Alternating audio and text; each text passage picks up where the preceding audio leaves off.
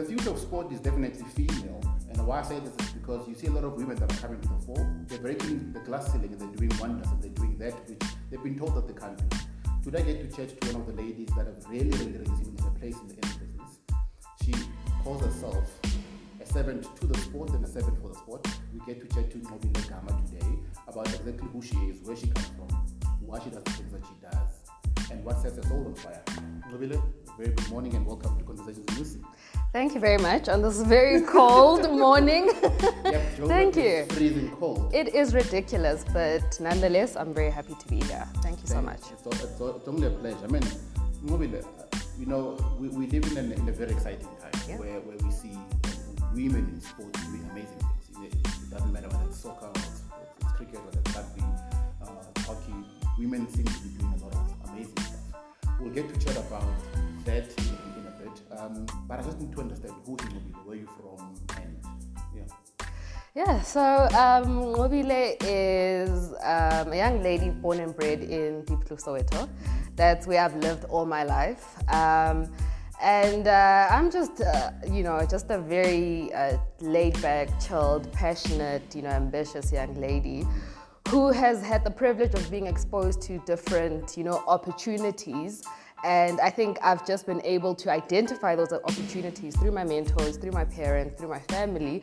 And yeah, I've just been able to, just run with it. I'm one of those people that doesn't take much time to think about things. Sometimes I land myself in so much trouble because then I'm trying to juggle so many things. Yeah. But, if a door is just left open just a bit, I'm just going to enter into that door and I'm just going to run with it. Oh, wow. Okay, so as a little girl growing up in Soweto, Deep Blue, what did you want to become? I actually wanted to become a doctor. I have no, I actually don't know why, but it's still one of those things that I want to become.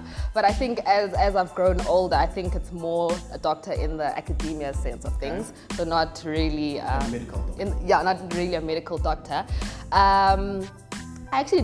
I never thought I'd end up in sports. Never. I loved sports. I played any sports you can think of. But I think if I was going to be in sports, I actually thought I was going to be like a professional athlete. Yeah. Which is, now that I think back to it, it's like, it's crazy, right? But I wanted to become a doctor, yeah. So at what point did the doctor switch go off? Because, I wanted to become a lawyer at some point. And God knows where we are right now. Yeah. So when did that switch go off? I don't remember that exact moment, but I knew that, in high school when I was playing sports, I always knew that every time I played sports, there was just something inside of me, right? I can never explain it till today. And, you get to grade 11, 12 when you start making like career choices. And, I just knew that I was never going to become a professional athlete. Yeah. I knew it, so I just thought, I started like investigating and exploring all that stuff. And over 10 years ago, studying sports was not, fashionable. It wasn't a thing. And I don't want to say it wasn't fashionable, but it wasn't like a viable career choice. And I was very good in accounting, those commercial subjects. I was brilliant in those. And my teachers, they were pushing me towards, the commerce side of things. And I told them, I was like, nope, I'm gonna go study sports management. And all of them were like, what are you gonna become? Like a sports teacher? And, and it was very difficult to try and convince them, and even at the time, I didn't know where I was going to land up, but I just knew that, I needed to be in the space. Yeah. And after a lot of trying to convince my parents, my teachers, my first choice, their first choice for me was to go and study BCom finance. And my second choice was sports management. Okay. So I actually went to university and I studied BCom finance, believe it or not. You devoted to their first option about your life. I did. And then in the first semester, so I did that in the first semester and I hated it. I remember sitting in a lecture, an accounting lecture, and I was like, what am I doing here? What am I doing here? And I found myself for the first time in my academic life, I was failing. Yeah, I was coming to class late. I was sitting in the back row, and I I have felt no interest in this thing. And towards the end of the first semester, my marks were terrible. They were horrific. And I was actually almost excluded because that's how bad I was doing. Okay. And I was like, okay, whoa, pause. I need to actually introspect first and then come up with like a plan of action of some sort and actually sit my parents down and, you know, just tell them about, you know, I'm changing completely. I'm changing. It's either I change or I'm going to drop out. You know, and I think I actually appreciate that about my parents. They've been very active in my entire life, very active. You know, so I had to have like a proper plan of action. I'm telling them, this is what I'm going to do, this is what I'm doing, this is what I'm doing. You know, they're the type of parents that wanted to know, okay, cool, when you make a decision, have you, you know, thought about all the possible, you know, outcomes to this thing? And eventually they agreed because they saw that, you know, if they don't support me in this thing, then I'm going to do it anyway. So that was going to be my next question about, so, I mean, so here you are, have always been a great student. Yeah. Then you move from a schooling environment to a higher learning institution, then you start to fail. So clearly there was a cry for help. Right? Yeah, no, definitely. So my question was going to be, so how then did your parents support this decision of yours of saying, okay, I know you wanted me to do this thing, but it's not working, I want to do something else. How was the support structure for you? So I think because I put together a very compelling case, right? I think they then had no other choice but to support me in my decision. And still at that point, we didn't know where sports was going to lead me. But I think they knew that I loved this thing. I loved it so much that they just had no choice but to support me, right? And I think it was one of those things where we'll cross that bridge when we get there. But for them, I don't think it was really too much of a mental shift because I was the type of child who'd get home and say, please, I want soccer boots, I'm gonna go and play soccer. I want a new tennis racket because I want to go and play tennis, you know. So they knew that I really, really loved sports and they were just like, okay, cool, let's do this thing and let's see where it leads you. So you then leave finance, go into sport. What in sport did you do? So I studied sports management, so BCom sports management. So that was the compromise that we made because I then explained to them that it's a BCom at the end of the day. So I'm still going to do those commercial subjects, you know. I'm still going to do the accountings, the economics, the statistics side of things. And one of my majors was business management. So I did tell them that, look, if things don't work out, I still have business management and industrial psychology as majors. So if things don't work out, then I can default to the yes. But I was determined to make it. I was determined. I was like, no, this thing is going to work. I don't care how, but it's going to work. And I think that's when I actually started understanding, you know, the whole aspect of like sports, you know, because they don't just teach you about the playing aspect of sports, you know, that there is a module to that, but you take like a deep dive into like various aspects of sports, so sociology in sports, psychology in sports, human resources, HR management in sports rather. You know, like, it's just a whole lot of things. And I think I found myself, you know, wanting to unpack how sports actually works. And I think that's where I think I knew that I was in the right place. And Nqobile, with all the bouquet of information that you have around the business of sport, because that's what I call it. It's the business end of sport, right? So, do you think in this country, in this continent, and globally, we understand fully what this business of sport is? I think we definitely do have an understanding, but we don't fully understand it, or we're not fully able to maximize and capitalize on the business of sport. Because at the end of the day, you're very right, it is a business. And I think if we take a step back and we see how, you know, sports has, you know, evolved, I think that's when we'll start to fully understand, you know, the commercial aspects of it. Because, you know, sports had moved from like an amateur thing where people just played it for fun and then people played it for entertainment. And then when we started to, you know, professionalize things and we pay salaries and, you know, players are able to make a living out of it, that's when you start to see that it's a business.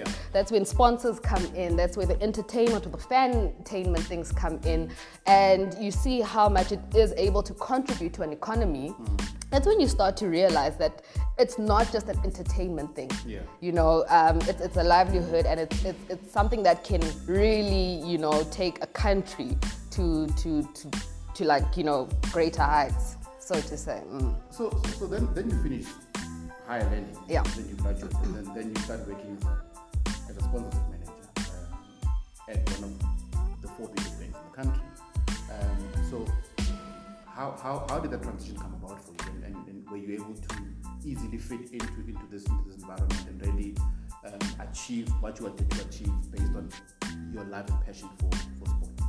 Yeah, so if maybe I can take a step back. Okay. So after I did my undergrad, I did my honors in sports management, and I think that's when we started to specialize in, it was a BCom still, started to specialize in the commercial aspects of sports.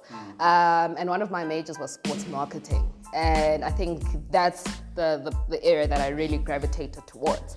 And then after honors, UJ Sport actually gave me my first opportunity, right? And I think looking back now, I think that was the best place for me to start. Yeah. Amateur sport is like the best place to like just put your finger in every single pie, learn everything at a so to say amateur development level. Yeah.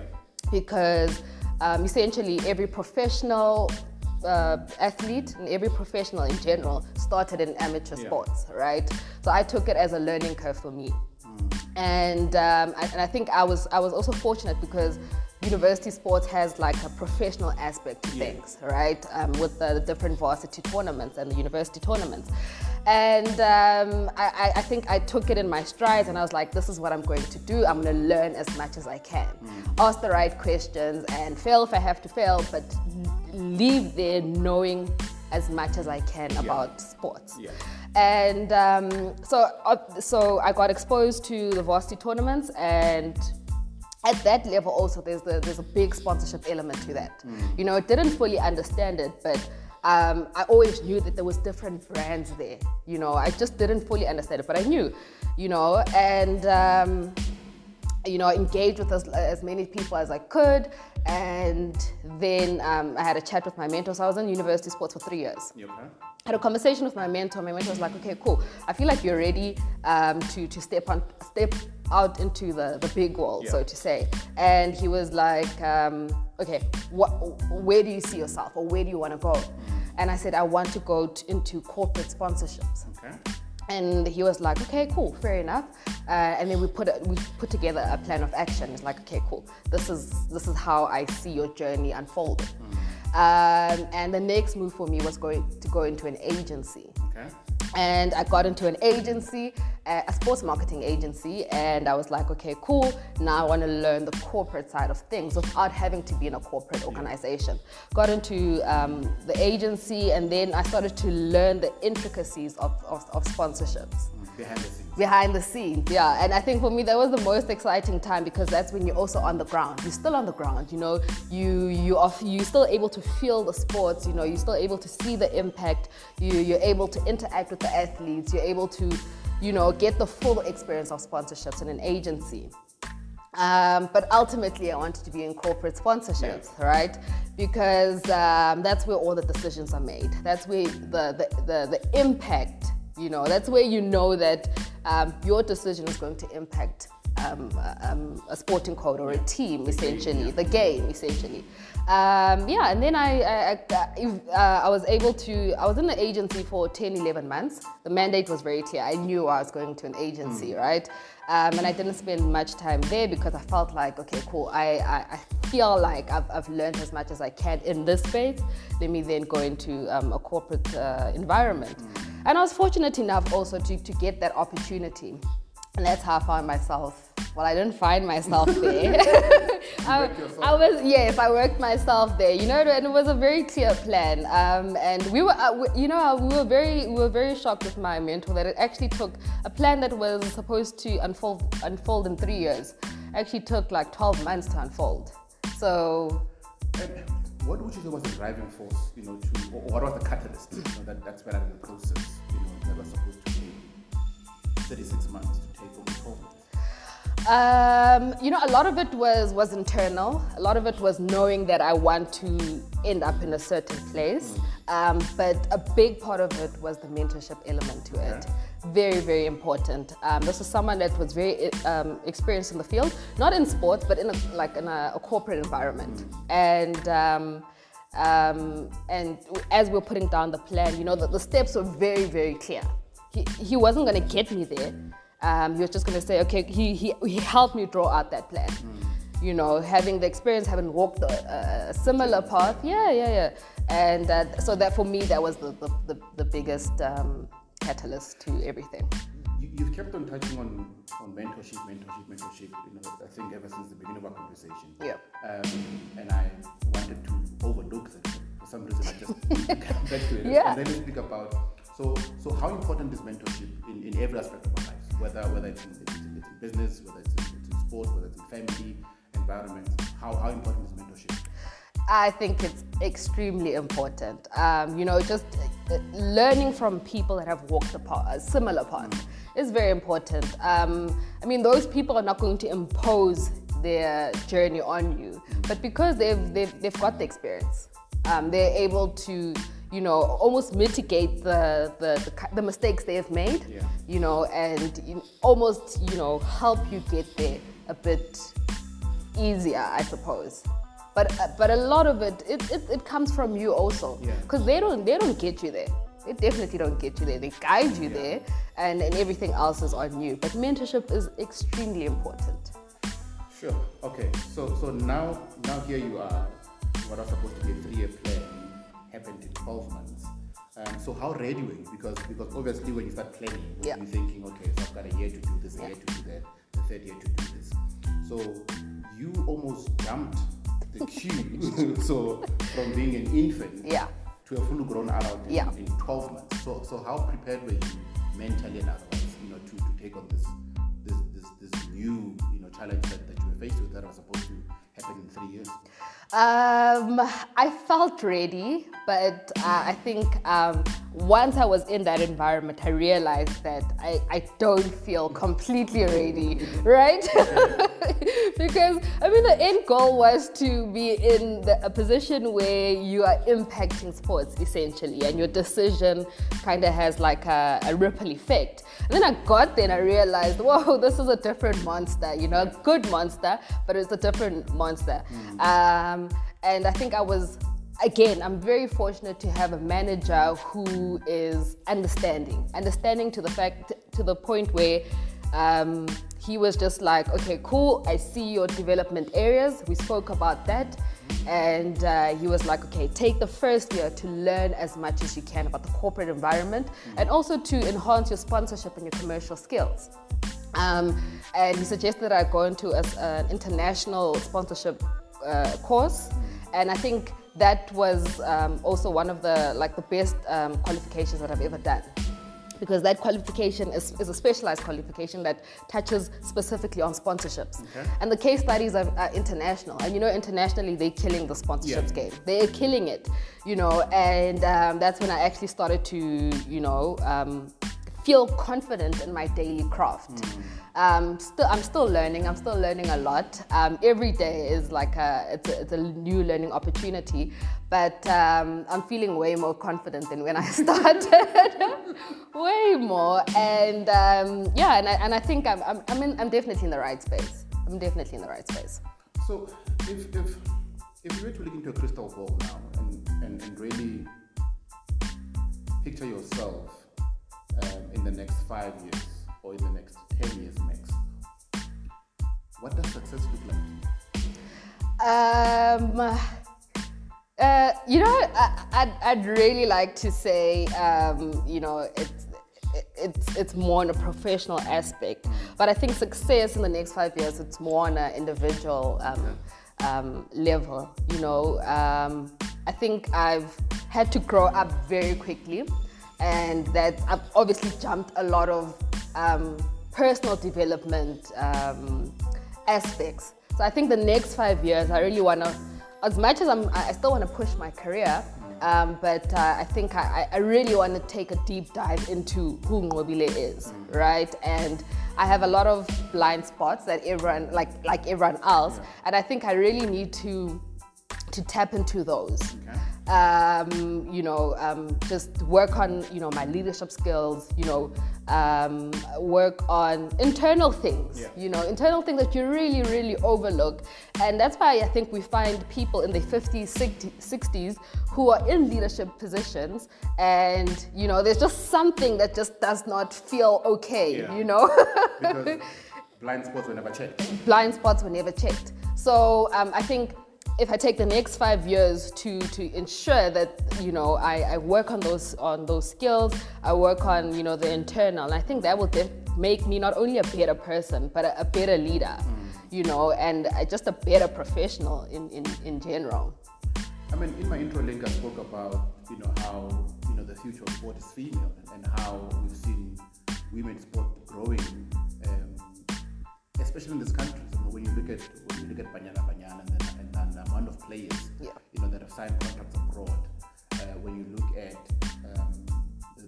the cricket ladies who are also doing amazing work, when you look into netball and how and I've mentioned these three sporting codes because none of them have got a professional league in this country, yet we're able to produce some of the best players who go and play abroad and do amazingly well abroad.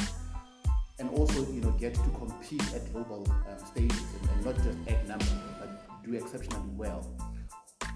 With all of that in mind, what do you think we need to be doing as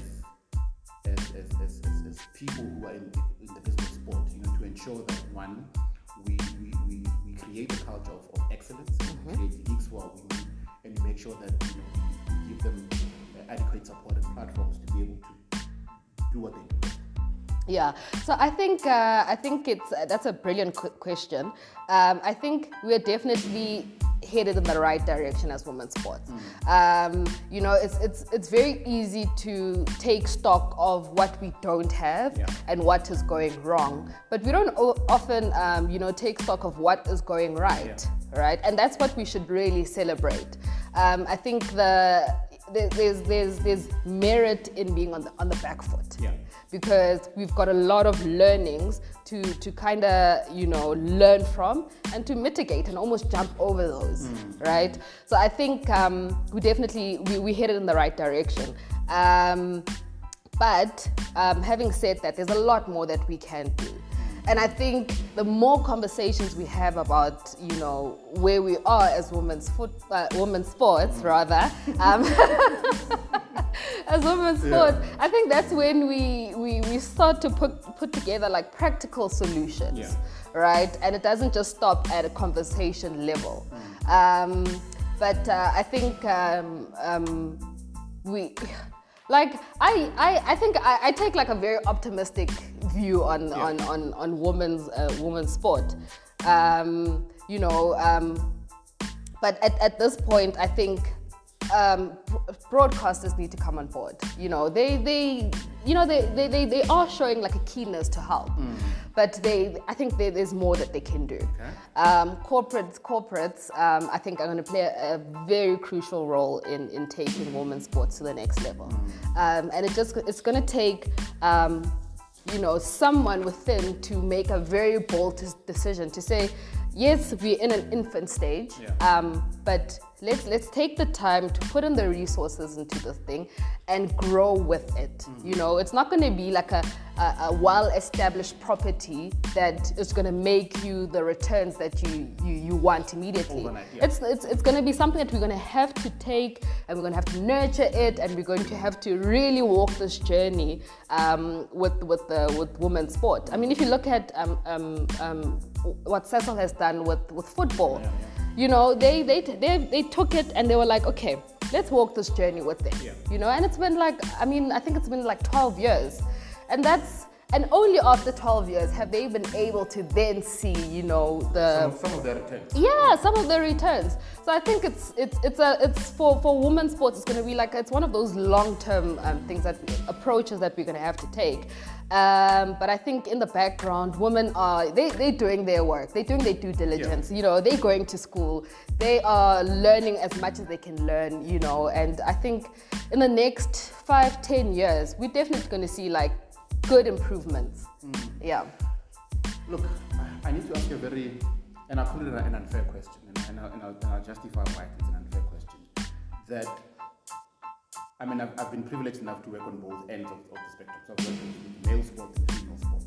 And I've seen how women athletes are almost like all-rounders. Because they go to school, they've got day jobs, and they still do sports all in one. Whereas the male counterparts wake up in the morning and they go play sport. Yeah. That's all that they And that's that, yeah. Right? So with that being said, and I'm not trying to compare people here, but I'm just saying, do you then think, based on the fact that women athletes are almost all-rounded, that makes them a complete package than their male counterparts, because they've got a qualification to say, this is what I do. They wake up in the morning, they go to a job, you know, that pays them a salary, and then they still get to play sport. And what started off as a hobby, which is now tending to something that they can earn a living out of. So do you think that makes them well-rounded than their male counterparts? Yeah. Without comparing. Yeah. So I think that, and that's one of the good things that we should take stock of, you know. And there's two ways of looking at this this picture, right? One could say that it's very unfair that women have to go through so much, you know, to go into school, then go to a job, and then, you know, come play sports. Whereas the males obviously are just playing their sports. But I think as women, I think we should look at that as it's an advantage for us. Okay. It's an advantage because at the end of the day, we all know that sports is a very short-lived career. And, you know, you've got maybe 10 years to make your impact, and then you're out of the system, you know. And after those 10 years, you're not still sitting back and you're like, oh, what can I do? You already know you've got a plan B and a plan C to fall back on, you know. So I think that's a big advantage. That is a massive advantage. If you look at Amanda Dlamini at the moment, she went through the university system. She got a qualification. She was able to play professionally, and she's a sports broadcaster, you know, or sportscaster rather.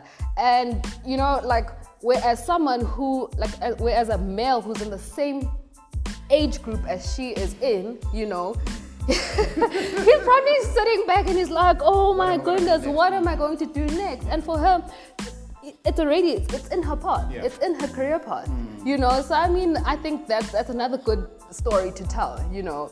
And I think as women, that's the way we should continue to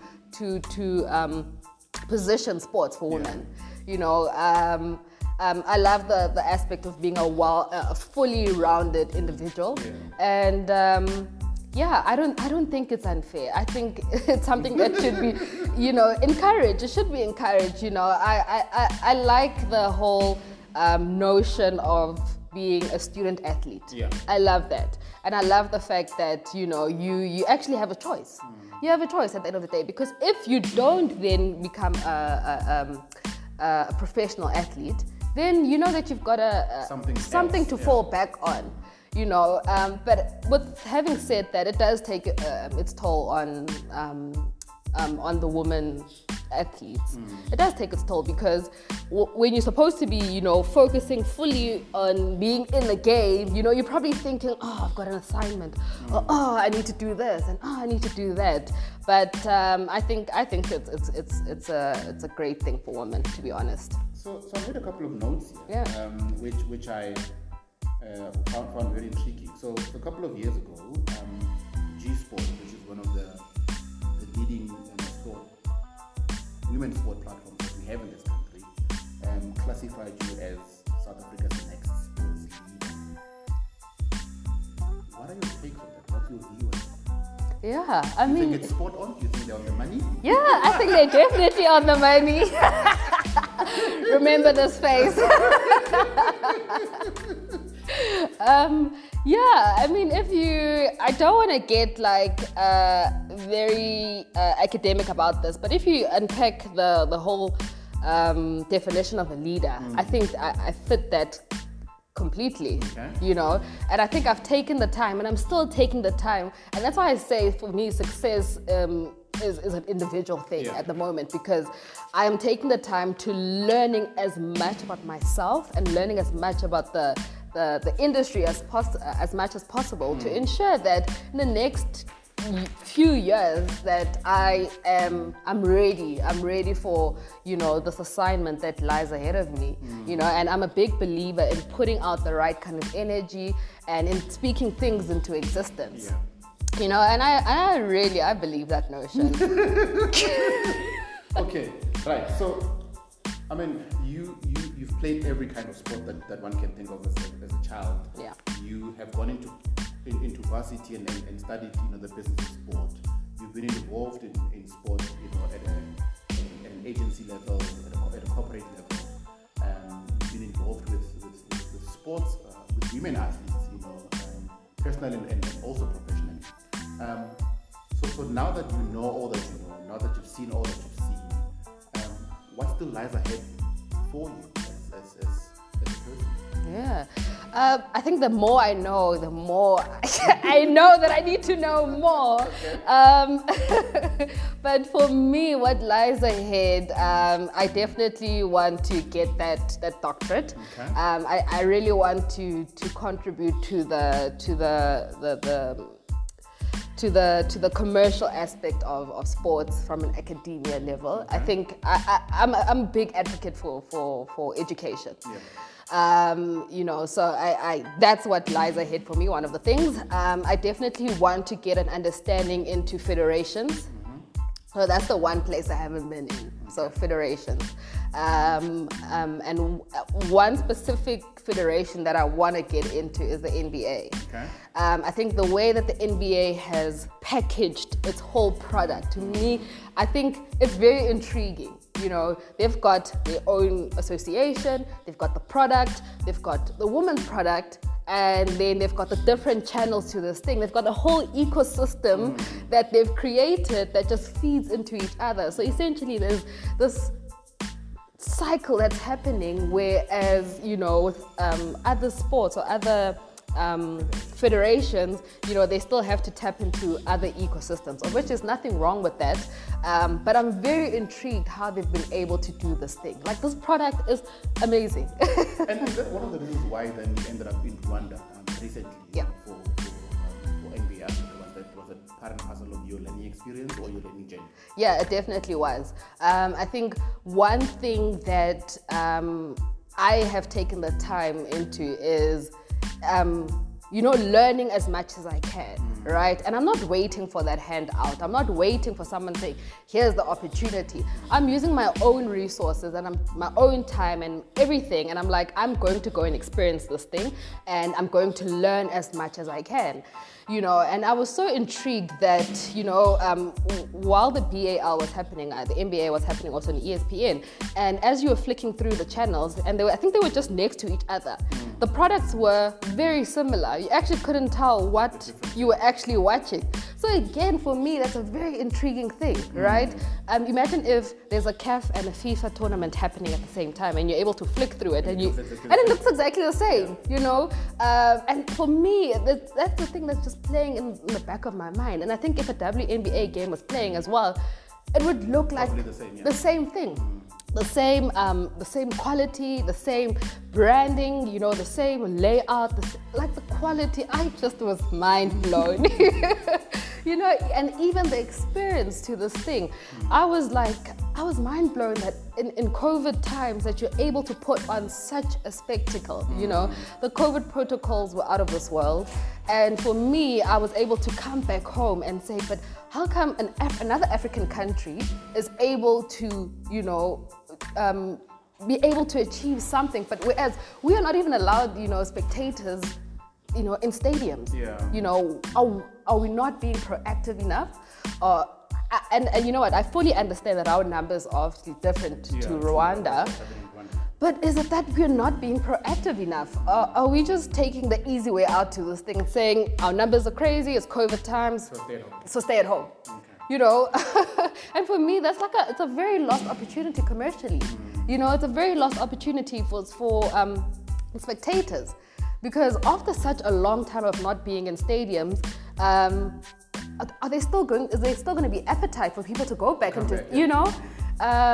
Or will that appetite be very short-lived? So for me, there's a lot of things going in the back of my mind, and I don't, as much as I'm a lover of sport and I'm a spectator, I don't just go to games and I just don't watch games for the sake of watching it. I'm looking at so many different things, you know. I'm looking at how the LED boards are rotating.